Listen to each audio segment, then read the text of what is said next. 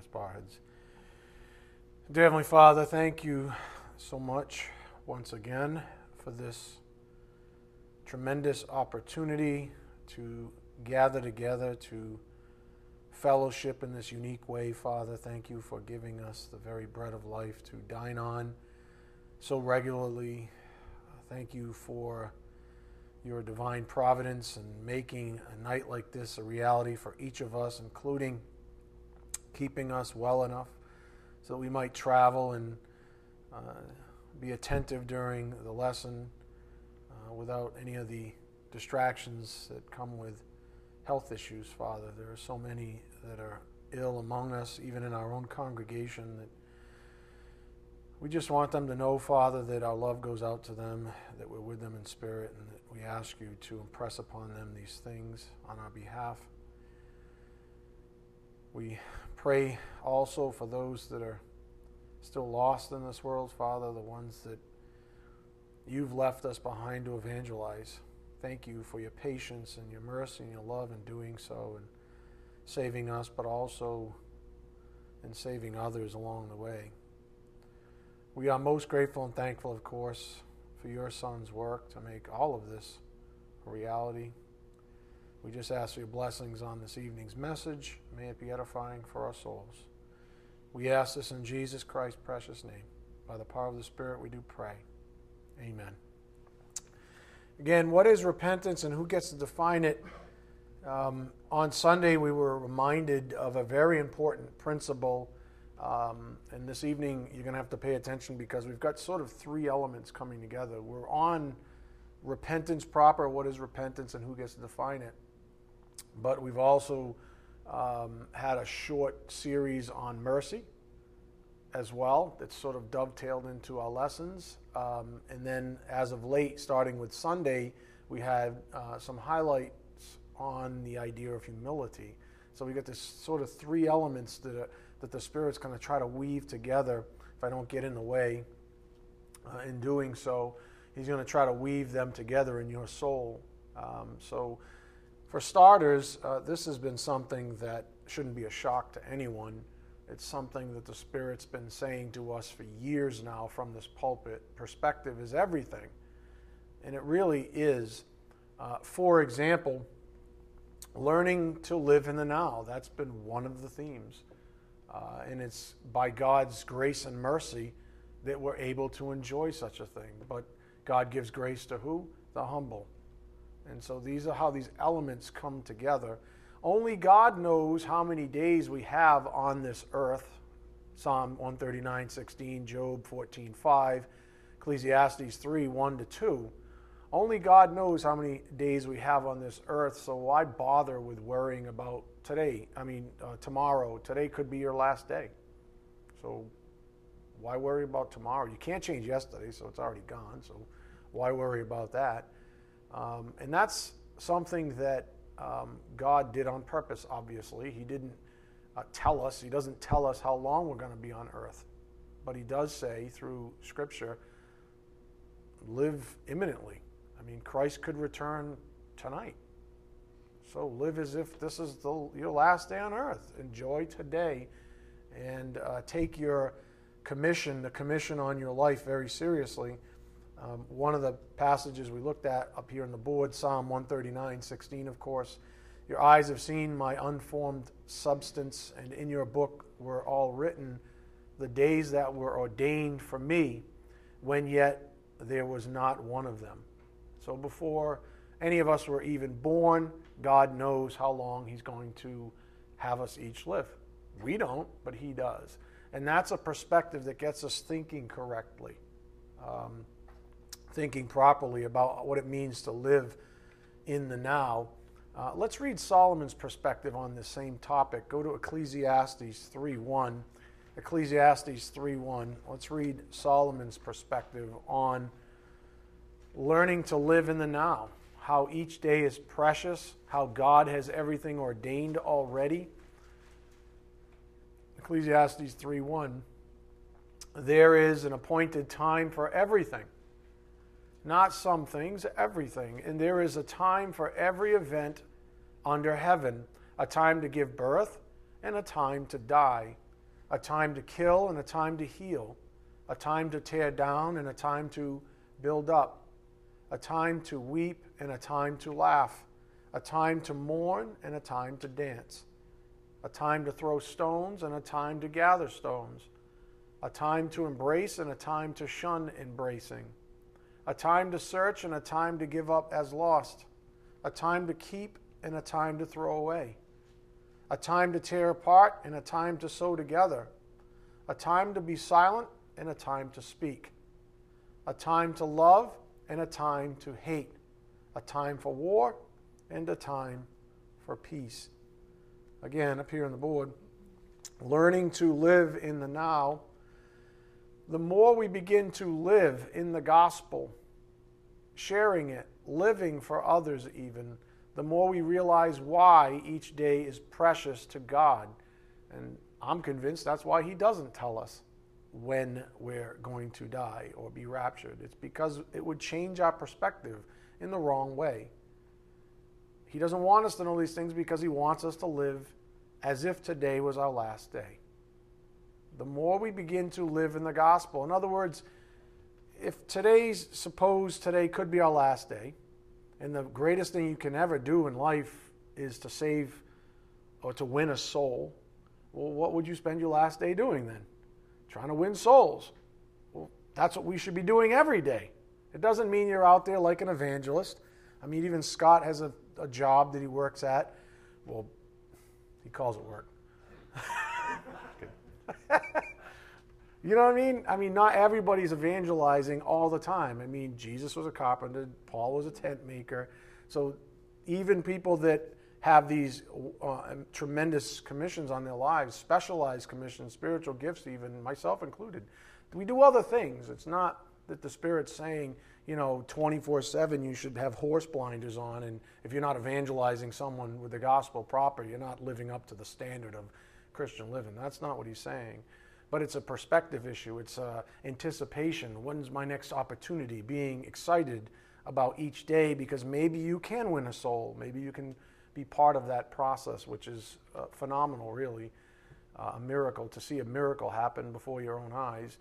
The more we begin to live in the gospel, sharing it, living for others even, the more we realize why each day is precious to God. And some of these basic primitives that we really should always keep at the forefront of our minds as we live each day in the now is Luke 19:10, Matthew 28:18-20, 1 Timothy 2:4. Go to Luke 19:10. These are just basic primitives that we should live by, that we should always have sort of, let's say, resonating in our minds as we continue to live in the now. What does that mean? It sounds snazzy, doesn't it? Almost like, oh, live in the now. Ooh, he's onto something. What a guru. No. What does it mean to live in the now? A lot of people in the world would say, well, let's just live like hell then. Let's spend all our money. Let's go get some prostitutes and let's go do this thing together. That's the world. How about us? What does it mean to live in the now as if today was our last day? Because we don't know.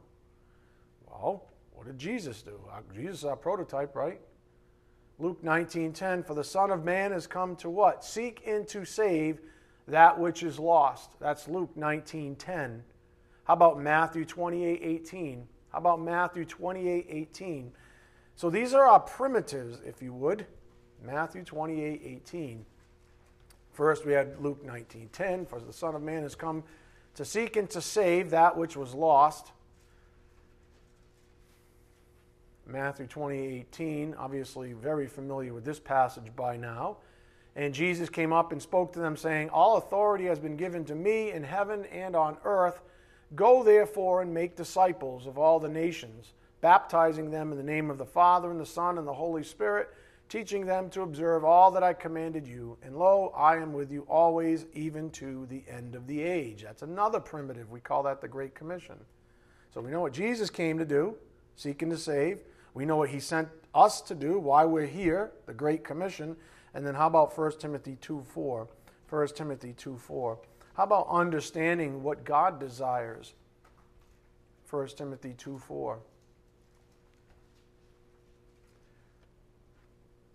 You ask the question, well, what does it mean to live in the now. These are the primitives. 1 Timothy 2:4. God desires all men to be saved and to come to the knowledge of the truth.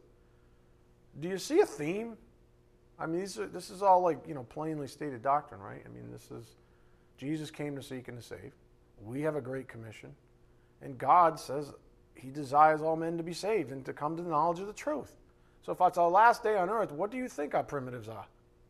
What do you think should become the joy set before us? Again, the point on the board, the more we begin to live in the gospel, sharing it, living for others even, the more we realize why each day is precious to God. This is where we ended up with the following principle from Sunday's lesson up here on the board. More on living or learning to live in the now. God's blessings are bestowed upon those who humbly accept the Great Commission as the primary joy set before them each day they are alive on earth. In fact, the Lord promises to reward those who obey his command to spread the good news. In other words, this is a primitive in our lives. This is why we're left here on earth. And he doesn't just say, I'm going to turn you into a workhorse. I'm going to put your nose to the grindstone. He says, if you do this good work as a soldier, as an ambassador from my son, I will reward you. I'm a perfect master. I will reward you handsomely. Up here on the board.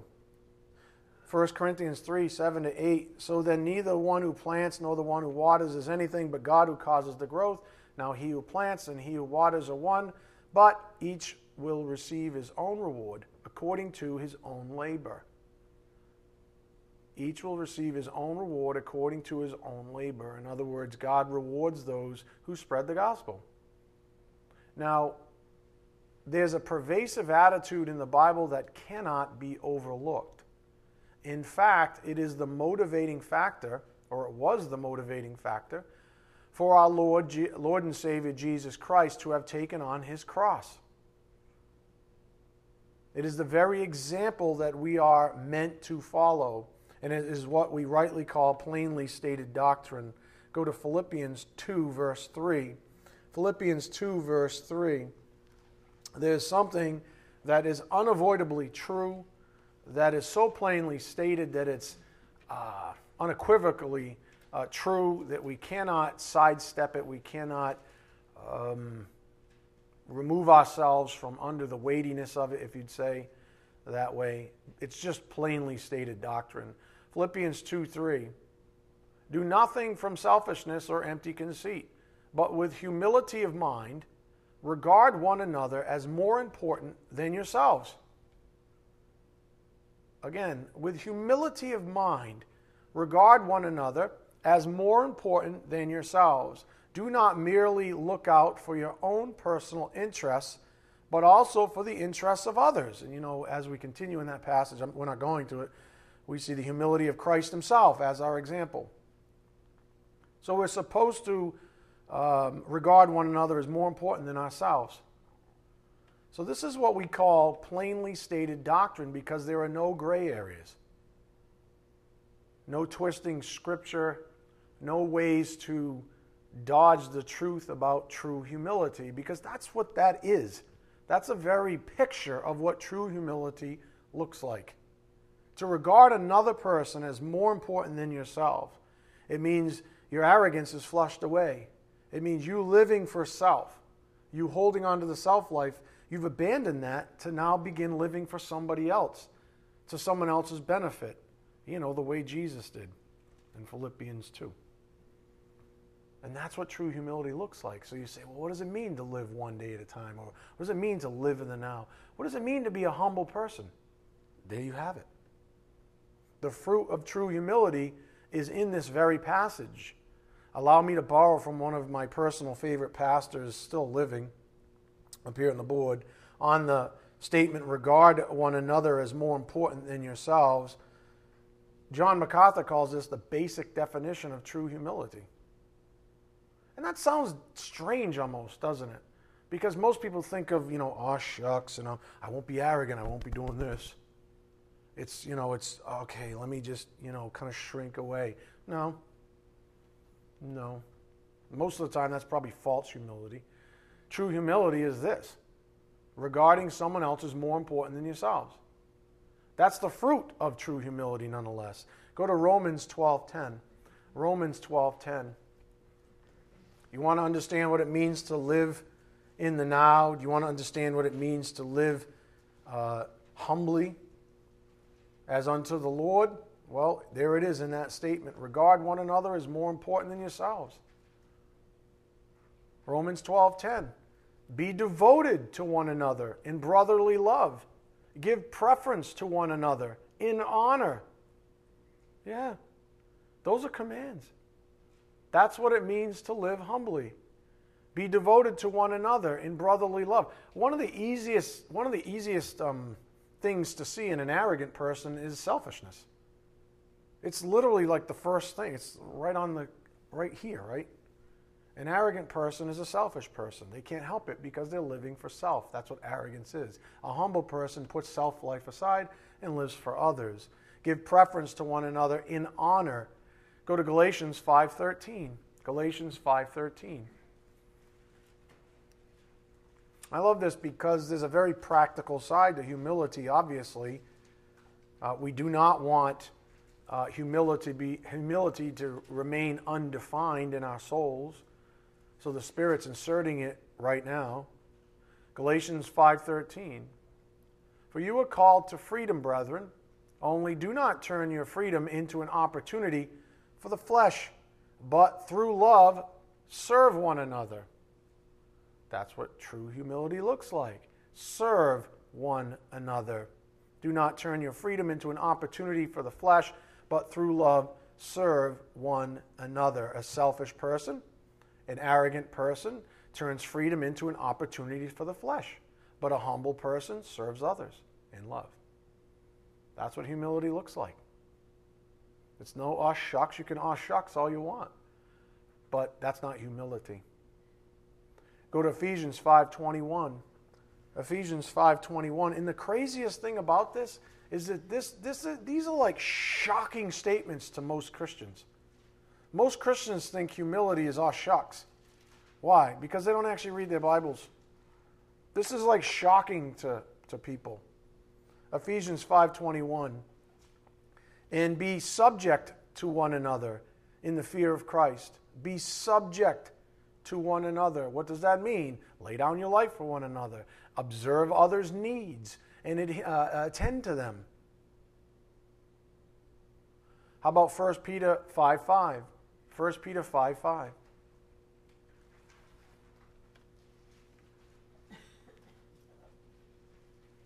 First Peter 5, verse 5. What about humility? Well, we're learning. This is what it looks like. 1 Peter 5:5. You younger men, likewise, be subject to your elders, and all of you clothe yourselves with humility toward one another. Do you see that? All of you clothe. This is a command. Do you want to understand what it means to live in the now? Do you want to understand what true humility looks like? You're reading it. This is the fourth passage already. I mean, we could go on and on. All of you, clothe yourselves with humility toward one another, for God is opposed to the proud, but gives grace to the humble. So again, what we're seeing here is the true fruit of humility on the board. Regard one another as more important than yourselves. And I guess that's a good litmus test for all of us. Because we all sway, right? We all kind of veer off into selfishness. And if you want to know if you're not being humble, if you're being arrogant on a particular day, this would be the litmus test. Am I living for others? Where's my attitude? Am I thinking of others as I'm taking these actions today? Or am I trampling others? Other children of God. Because an arrogant person has no regard for other people. They just trample because they're selfish. That's what arrogance looks like. A humble person says, I can't do that. I won't do that because it's dishonoring my Lord. I won't do that because it's making another person stumble, etc., etc. That's what humility looks like. Not living for self, living for others. So as MacArthur would say, that's the basic definition of true humility. We just had 4 verses to support that statement. Again, up here on the board, as I would say over the years, humility is the key to the spiritual life. Humility is the key to the spiritual life. In other words, if you want to live the spiritual life, live the fulfilling spiritual life, increase in faith, all these things, all these blessings, then live for others. Learn what it means to live for others. Use Jesus Christ as an example. Use the apostles as an example. As we learn, there's nothing necessarily special about people that have followed Jesus Christ, except that they had humility, and God graces them out. So humility is the key to the spiritual life. However, as it came out on Sunday, there exists the idea of false humility in the churches. This idea of living for others by spreading the gospel is something that is completely foreign to today's falsely professing. I remember, this is embarrassing. This is embarrassing. But I'm going to share this. I remember thinking that me going out and evangelizing this way was out of line. That I was supposed to just sit back and open my door and sit on my front porch and let people arrive at my front porch. And if they show up, I'll have a little cup of sweet tea with them. And I'll entertain a conversation with them. And I'll give them the gospel maybe. You know, if the wind's right and the stars are aligned and whatever, God goes, give them the gospel. I remember thinking that. Shame on me. I was ignorant. I don't know. I was falsely humble. This idea of living for others by spreading the gospel is something that is completely foreign to today's falsely professing Christian. I mean, how many people, how many Christians are out there actively trying to spread the gospel? Or are they just selfishly abiding in some religious format, some life format, and saying, isn't it wonderful, God's grace? Isn't it wonderful that I'm healthy and I'm happy and I have a home and a dog and a cat and 2.5 kids and my little Volvo, so everybody's protected? Did you follow what I'm getting at? Oh, God loves me so much. I haven't evangelized a soul. It's not on my heart ever. I only want to live for self. Why is that the norm in Christian churches? Honestly, why is that the norm? Why do people go to church to learn? Why do people go to church to receive all the time? Give me, give me, give me, fill me up, make me feel good. I mean, aren't we supposed to be built up for the work of service? Isn't that what Ephesians 4:11 and 12 says? Isn't that my job, to build you up for the work of service? To serve others, as we just saw? To function in humility? Where is that? On the horizon, on the Christian, it's nowhere. It's dead. The whole thought of it is dead. Not completely, you know what I'm saying. But predominantly, that's where Christianity is gone. People go to church to be edified for themselves. It's like a self-refueling. I'm not saying that doesn't happen even now. But you're actually being equipped to go serve in the field. You're a soldier being trained up to go fight a war. Not just go be fed and become fat, dumb, and happy. And then say, praise the Lord. And do no work. And just wear the Christian uniform. And it's literally all, shiny and new because you've never actually gone into a trench and tried to evangelize. Actually stepped out of your little comfort zone. Do you know what I'm getting at? That's today's Christianity. And it's gross. And I was part of it. So I'm not browbeating anybody. I'm just saying that this is what happens when you grow up. You look back and say, ooh, in 2020, how gross. I was such a selfish jerk. And I thought I was humble. Humility, like grace, mercy, love, etc., has been perverted into something that isn't in the Bible. Humility for most so-called Christians nowadays is a self-serving emotion. Let me say it again. Humility for most so-called Christians nowadays is a self-serving emotion. If the whole reason you're supposedly living for others is so that you can tell the world about it, you are missing the point. If that's your motivation, you're living for others so that you can turn around and tell somebody else, I'm living for others. Every time you do something nice, you got to tell somebody about it. And in that sense, it's self-serving. Oh, I feel good about myself. You're missing the boat. I would argue that that's not true humility at all. It's false humility. AKA, also known as arrogance, cloaked in a thin veil of something that looks like humility. Oh, shucks. I'm such a swell guy, ain't I?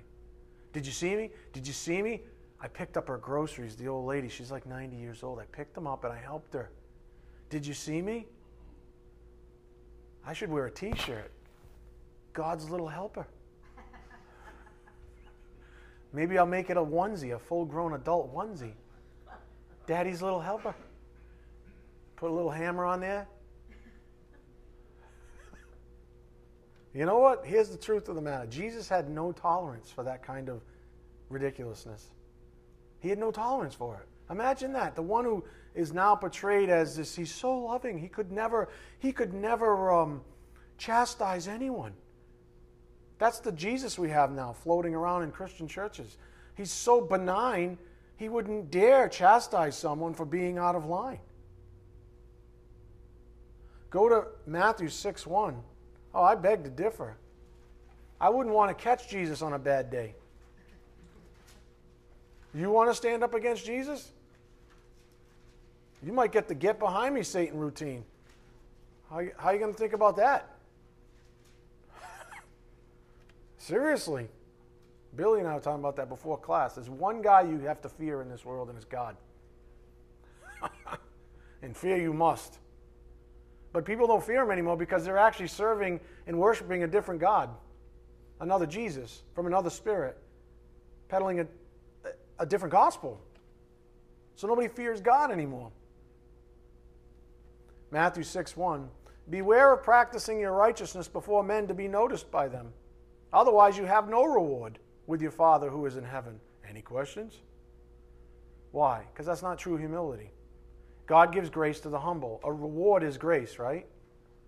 Well, if you're doing something arrogantly, you don't get the reward because he's opposed to the arrogant. So beware of practicing your righteousness before men to be noticed by them. Otherwise you have no reward with your Father who is in heaven. So, when you give to the poor, do not sound a trumpet before you, as the hypocrites do in the synagogues and in the streets, so that they may be honored by men. Truly I say to you, they have their reward in full.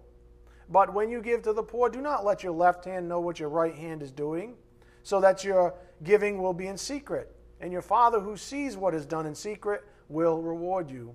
When you pray, you are not to be like the hypocrites, for they love to stand and pray in the synagogues and on the street corners, so that they may be seen by men. Truly I say to you, they have their reward in full. But you, when you pray, go into your inner room, close your door, and pray to your Father who is in secret, and your Father who sees what is done in secret will grace you out, reward you. Imagine that. See how things just kind of work out for the humble? Up here on the board again. False humility in the church is this idea of living for others by spreading the gospel is something that is completely foreign to today's falsely professing Christian. You have to ask yourself, I wonder, honestly, I'm not picking on anybody, please, it breaks my heart. I've been there, like I said. I wonder how many people pray for another opportunity from God to evangelize someone. I wonder how often that's part of the average Christian's prayer. Or is it, God, can I please have some more money? You see my financial situation. I have all these needs, which are really wants, cloaked as needs. You know what I'm getting at? I wonder how many people are actually praying, Lord, give me another opportunity to win a soul, because I know that that's why you left me here. I wonder how many people are that humble. Let's look at the other passage now, continuing to gain perspective along the way. Go to Acts 16:16. Falsely professing Christians in the fact that Jesus Christ and someone else had no tolerance, even if you're saying all the right things. Do you understand? Even if you're saying all the right things. Acts 16:16. It happened that as they were going to the Acts 16:16. It happened that as we were going to the place of prayer, a slave girl having a spirit of divination met us, who was bringing her masters much profit by fortune telling. Following after Paul and us, she kept crying out, saying, "These men are bondservants of the Most High God, who are proclaiming to you the way of salvation." Is that false? Nope. That's absolutely true. She continued doing this for many days, but Paul was greatly annoyed and turned and said to the spirit, "I command you in the name of Jesus Christ to come out of her." And it came out at that very moment. Why would Paul do that? Because he had no tolerance for false humility. That's garbage. An unsaved person, heck, demons, obviously, can speak the truth.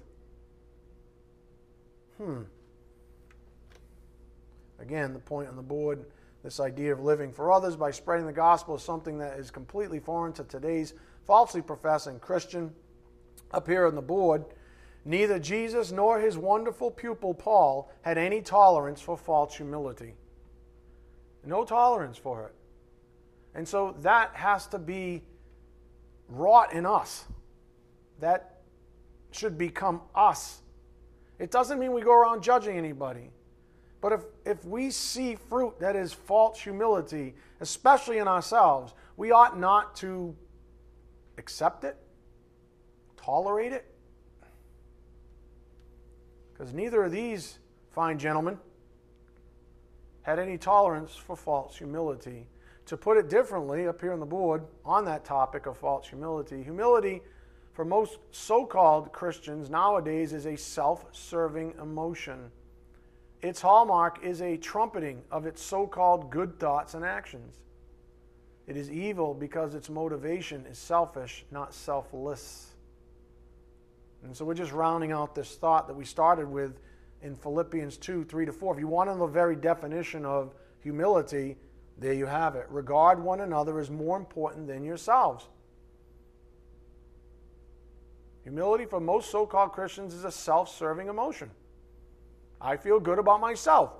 I did as the Lord commanded, and I feel good about myself. And that's what this is all about, me feeling good.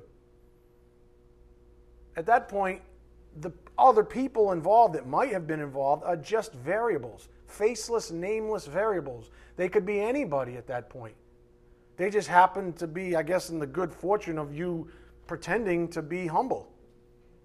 And God might, from their perspective, use that to their good, but that's between him and them. But as far as you're concerned, God sees the heart. If your motivation's wrong, it's no good. It's wood, hay, and straw, as far as the Bible's concerned. The idea is to regard one another as more important than yourselves. If your personal emotions are put before someone else's when you're supposedly doing something for them, there might be a problem. That's what the Spirit's saying. Now, let's see if we can add some connective tissue between this issue of true humility and our primary course of study, which is repentance, and let's do so by keeping our lessons on mercy in full view also. Remember, we have three moving parts today. We have humility, repentance, and mercy, all three of which we've been sort of hovering around over our lessons as of late. First, we noted on Sunday, and go to Romans 9:18. Go to Romans 9:18. As we continue to weave these three things together, and I hope you're seeing how seamless they fit together. Romans 9:18. So then, he has mercy on whom he desires, and he hardens whom he desires. Up here on the board, he has mercy on whom he desires. This completely annihilates any attempt by man to redefine or control God's mercy and therefore alter the gospel of his Son. God decides upon whom he bestows mercy. Man does not decide, for he is at the mercy of the Lord, the judge. So there's no, as we just saw, there's Jesus, our great shepherd, where all authority comes from, as far as teaching the truth, has no tolerance for bad definitions because he knows that Satan uses them to pervert the gospel. And that's the whole reason we're here, to uphold the gospel, the good news about him, so that we might win souls. That's the Great Commission. And Jesus says, no tolerance. He says, no, do not pervert my mercy. There are constraints on this thing called mercy. And if you read your Bible, it's not hard to see them. See, man wants them unconstrained. He wants to be able to say, I know it says God has mercy on whom he desires, but I think if God were here right now, he'd have mercy on me, because that's what I want. And that's what's good for my flesh. And God's like, no. I give grace. Mercy is grace in action to the humble. You are an arrogant person. And so is your little friend and your little groupies and everybody else that you run with. No tolerance. Verse 19. You will say to me then, why does he still find fault for who resists his will? On the contrary, who are you, O man, who answers back to God? And that goes back to that point I made earlier about fearing God. The thing molded will not say to the molder, why did you make me like this, will it? Or does not the potter have a right over the clay, to make from the same lump one vessel for honorable use and another for common use? What if God, although willing to demonstrate his wrath and to make his power known, endured with much patience vessels of wrath prepared for destruction? What if he just let them live on in your presence to reveal his wrath, to show you that he means business, that you should fear him? Because he has no problem sending some people to the lake of fire. He has no problem handing down a sentence of eternal punishment to arrogant people. No problem. He doesn't want it necessarily, but he has no problem doing it because they have a free will. And his justice says this is the right thing to do. And who are you to say? And he did so to make known the riches of his glory upon vessels of mercy. In other words, in light of that, how much has he done for us, for believers? He did so to make known the riches of his glory upon vessels of mercy, which he prepared beforehand for glory, even us whom he also called, not from among Jews only, but also from among Gentiles. It's a miracle that he saves any of us. Who are we to judge? Who are we to put God on the witness stand, so to speak? Or who are we to prosecute like Satan, God? The audacity is beyond stupendous. It's unbelievable. So we got a few things going on right now in a lesson. I need you to concentrate. This came up on Sunday on this topic of grace and mercy and keeping the definition straight. The grace and mercy found in the Bible are predominantly relating to salvation and deliverance principles. They are derived completely from Holy Scripture, not man's sensibilities towards himself or others. That's just a technical way of saying you don't get to invent other aspects of God's mercy and grace. If you want to understand things like humility, grace, mercy, love, then read your Bible, and you will see that these things actually have constraints. And the one who put up the constraints is the sovereign God of the universe. And he's immutable. You don't get to, argue with him and negotiate like a lawyer. Because that's what Satan does. He tries to negotiate like a lawyer. And obviously, his tactics are horrible because he loses and he goes in a lake of fire.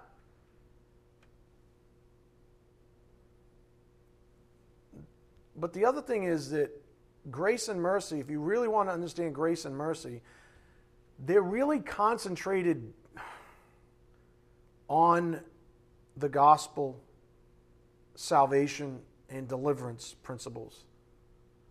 They're always around those principles. They are not around the things that man has morphed them into. Things like, well, God loves, and I'm an awful train wreck, but he loves me. So God loves me so much, and I'm so weak, that he's just going to enable me. He's going to let me stay in this horrible vector indefinitely. No, he's not. No, he's not. He's not interested in that version of mercy because that's not merciful. When a loving father sees a person heading towards doom, how is it mercy to enable them?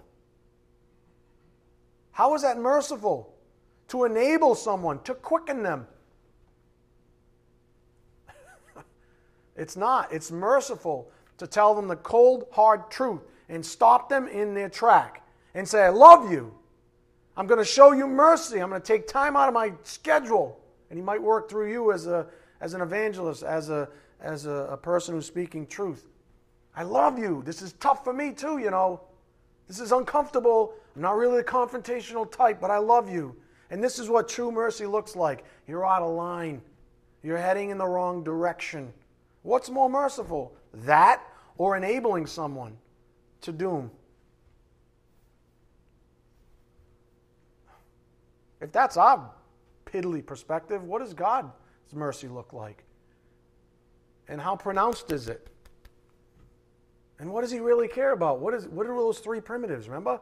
Jesus came to seek and to save. Our job is the Great Commission. God desires all that's saved and comes to knowledge of him. Those are primitives.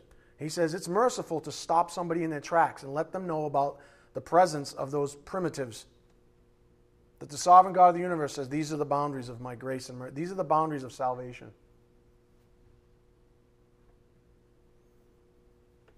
It's a farce that's being peddled by God knows how many so-called Christian churches to teach anything different, to accommodate man outside of those boundaries. God's grace and mercy function within certain constraints. And I'm convinced of this. This concept is something that is wildly not understood. In Christianity, I can understand if you're a Hindu or a Muslim or something like that. But Christianity doesn't understand that there are constraints to God's mercy. It's unbelievable. Up here on the board. For example, mercy isn't like a can of paint that man gets to brush all over everything to cover up his fleshly ugliness and then call it by grace. Mercy, which is grace in action, is neither a crutch nor an enabler. Just read Romans 5 and 6. You'll get that.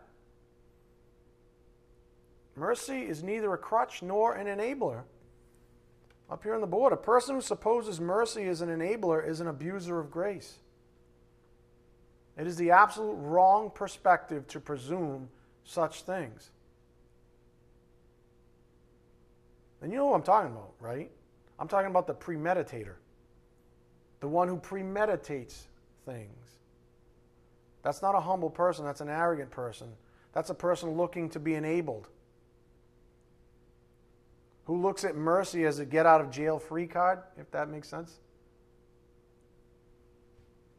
You see, but here's the thing, I was thinking about this.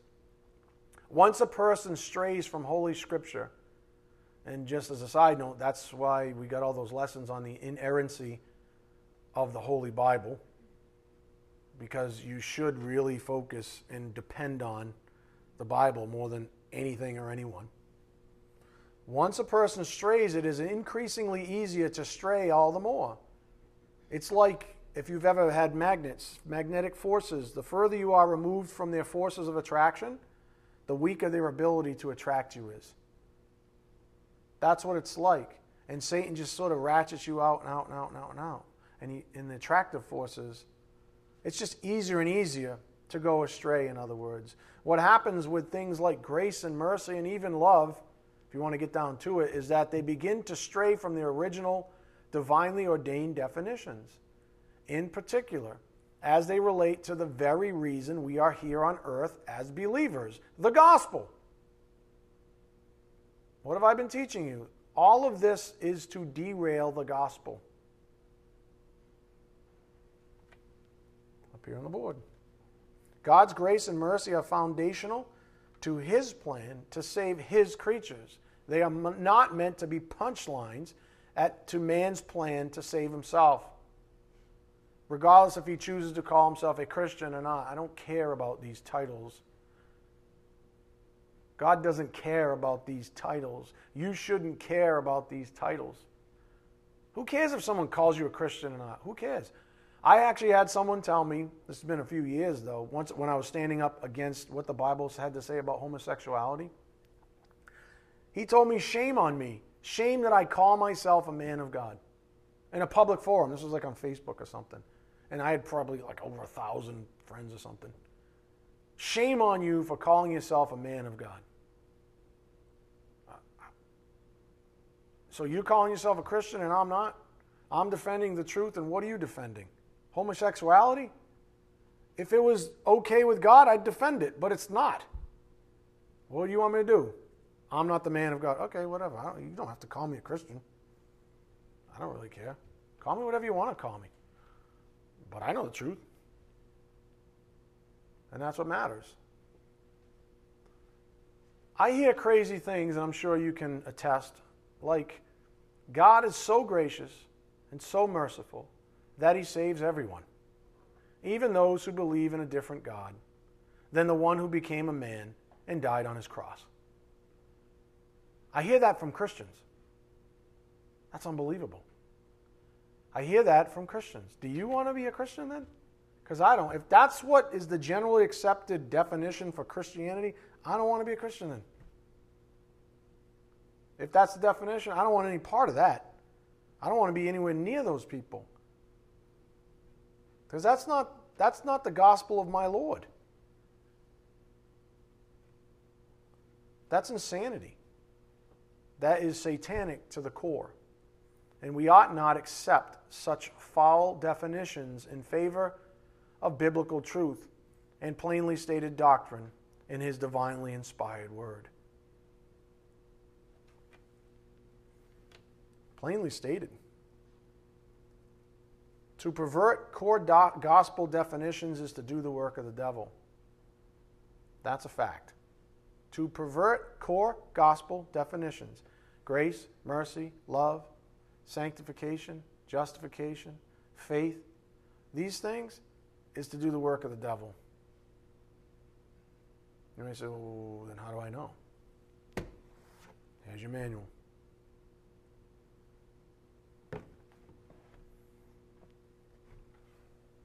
To pervert core gospel definitions is to do the work of the devil.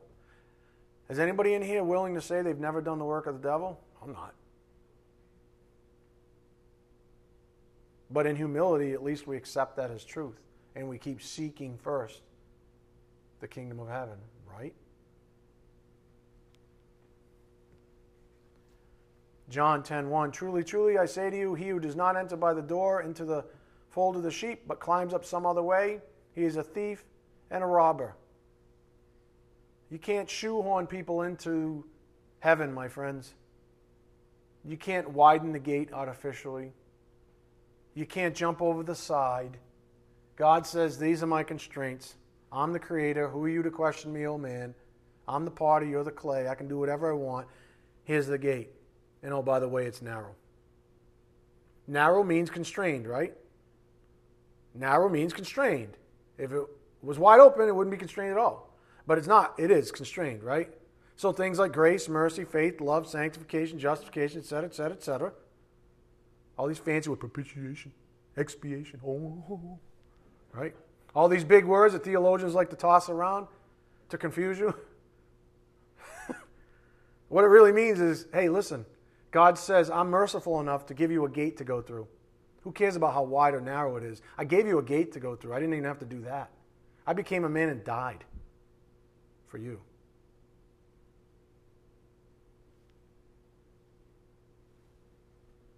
As the Bible says, strive to enter through the narrow gate then. People should be crawling over each other. Right? Think about that. You know, if a shepherd's on the inside of the sheepfold and it's dinner time and he rings the dinner bell, what do you think the sheep are doing? Climbing over each other if the gate's only this wide. Get some food. And what does the Bible say? Go in and out and find pasture. Why are we focusing on how wide the gate is? Because that's exactly satanic. That's exactly what Satan said.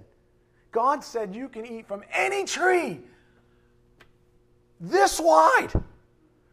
This one little tree. Just don't eat from that one. What did Satan focus them on? Well, why don't you want to eat that one then? It's the same thing. Don't you see? It's all over. It's the same trick from the garden. That's why I love Genesis so much. It's the same trick, just respun. Now, Jesus says the narrow gate. What does Satan attack? Why is it so narrow? He doesn't want you to know something. you can still get in over the side. Just be good enough. Or just believe this little watered down gospel over here. The one that says you don't even have to think about repentance. You don't have to do anything like that. Don't even consider the self-life. Well, maybe we'll think about that after, maybe we won't. Just climb up over the side. While those dumb, self-sacrificing looking dummy little sheep crawl over each other to strive to get through the narrow gate, agonize over it, wrestle over it. Suckers, we're coming over the side. Well, yeah, we'll see about that.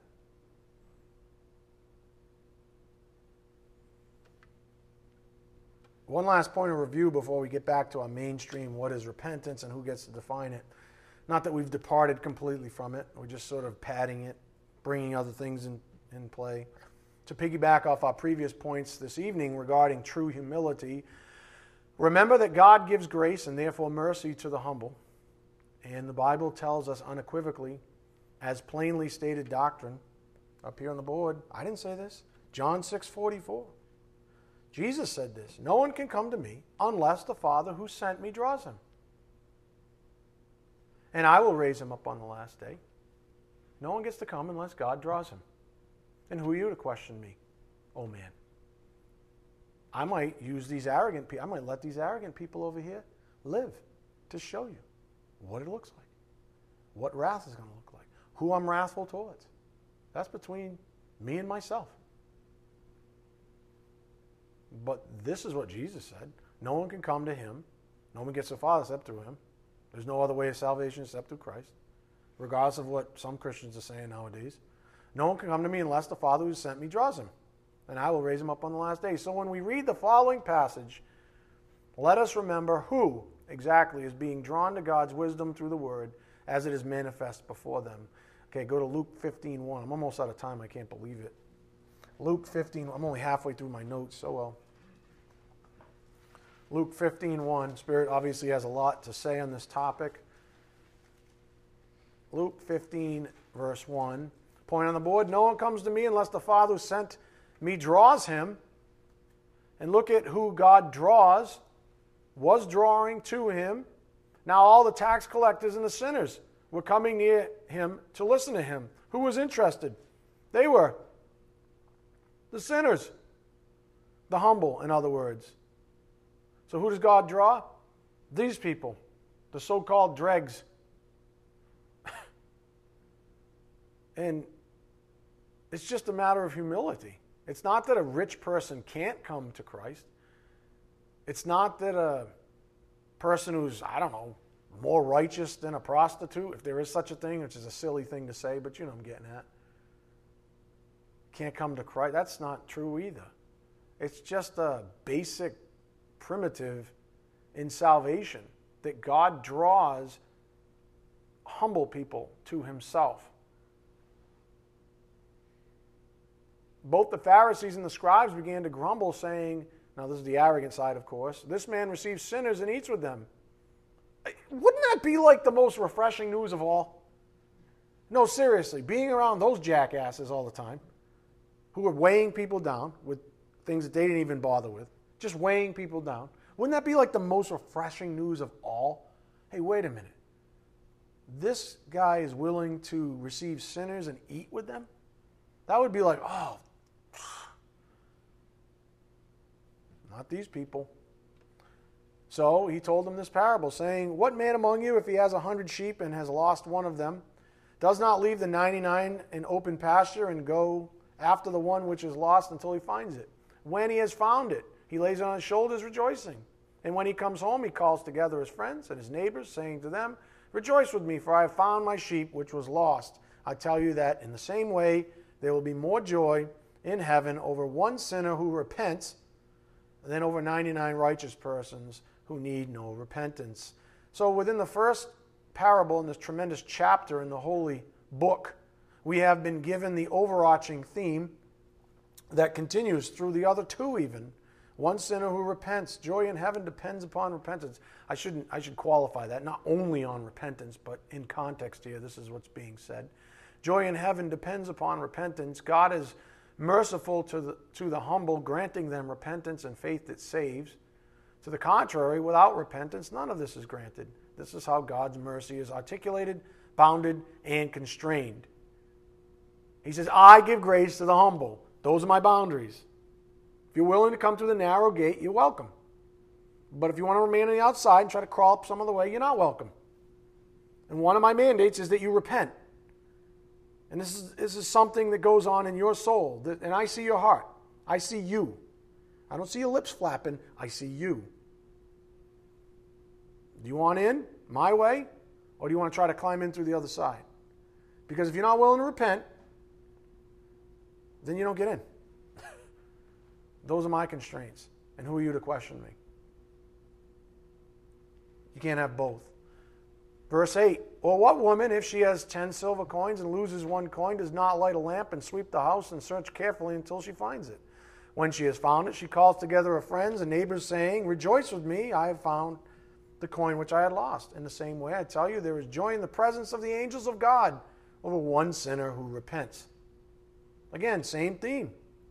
Same theme. And then we see this exact same theme in a much broader parable now. Go to verse 11. And he said, a man had 2 sons. The younger of them said to his father, Father, give me the share of the estate that falls to me. So he divided his wealth between them. And not many days later, the younger son gathered everything together and went on a journey into a distant country. And there he squandered his estate with loose living. Now when he had spent everything, a severe famine occurred in that country, and he began to be impoverished.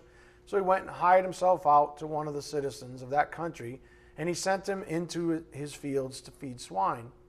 And he would have gladly filled his stomach with the pods that the swine were eating, and no one was giving anything to him. But when he came to his senses, he said, how many of my father's hired men have more than enough bread? But I am dying here with hunger. I will get up and go to my father and say to him, Father, I have sinned against heaven and in your sight. I am no longer worthy to be called your son. Make me as one of your hired men. So he got up and came to his father. But while he was still a long way off, his father saw him and felt compassion for him, and ran, embraced him, and kissed him. And the son said to him, Father, I have sinned against heaven and in your sight. I am no longer worthy to be called your son. Up here on the board, this is repentance and mercy in full view. This is what true repentance looks like, a contrite heart before a good father who is willing to show his humble son mercy unto salvation. Verse 22. But the father said to his slaves, quickly bring out the best robe and put it on him, and put a ring on his hand and sandals on his feet, and bring the fattened calf, kill it, and let us eat and celebrate. For this son of mine was dead and has come to life again. He was lost and has been found. And they begin to celebrate. And then you know how the older son goes on and is sort of begrudging against the younger son, etc., etc. The point is, on the board, once again, this parable is about repentance that leads to salvation. This is true repentance. This is what true repentance looks like, a contrite heart before a good father who is willing to show his humble son mercy unto salvation. And let's see. Let me just finish this way. Jesus was driving home the exact same point as he was in the first 2 parables, the lost sheep and the lost coin. And one of the things, I guess I'll give you in closing, one of the things I love about the Bible, and I hope you do too, in particular the teaching of Jesus, is the variety of approaches that are given into a single topic. It's not that there's necessarily a bunch of topics. It's really the gospel. I mean, Jesus came to seek and to save. He just wants people to understand. There's a conversion process. There's repentance in view. There's saving faith in view. There's these things, of course. There's the sinfulness of man. There's deliverance, etc., etc. But there's not that many topics. It's not that hard of a thing to understand. But yet, throughout his ministry, he always took different approaches into the same topic. And, you know, some of us might get, one parable might resonate really well with us. And for someone else, it's another one. But it's the same topic. It's just, you know, some people are greedy misers, so the coin one really makes sense. Some people are shepherds, so the sheep one makes sense. I'm just saying. Some of you lived like hell, like the prodigal son. And then we're saved. I don't know. Whatever one resonates. You know, like how I said some of you. I don't know, I'm just sharing. I just love the way Jesus taught. It's so beautiful. So he came with a variety of approaches on a single topic, yet the principles, as the Spirit's been pointing out, aren't complex at all. In fact, they are very simple. So simple, in fact, that even a so-called uneducated, and I use that word on purpose because remember the 12 apostles, remember they were considered uneducated. The concepts are so simple that even the so-called uneducated person can understand them. Isn't that beautiful? Amen? All right, let's bow our heads. Dear Heavenly Father, thank you so much for this privilege to study your word here this evening in fellowship together, to break bread together. What a wonderful privilege it is. May we never become familiar with it, but rather embrace it for what it truly is, grace given to the humble. Father, we ask for traveling mercies as we take the things we've learned out to a lost and dying world, Father, that need it so desperately. We ask these things in Jesus Christ's precious name. By the power of the Spirit, we do pray. Amen. Thank you.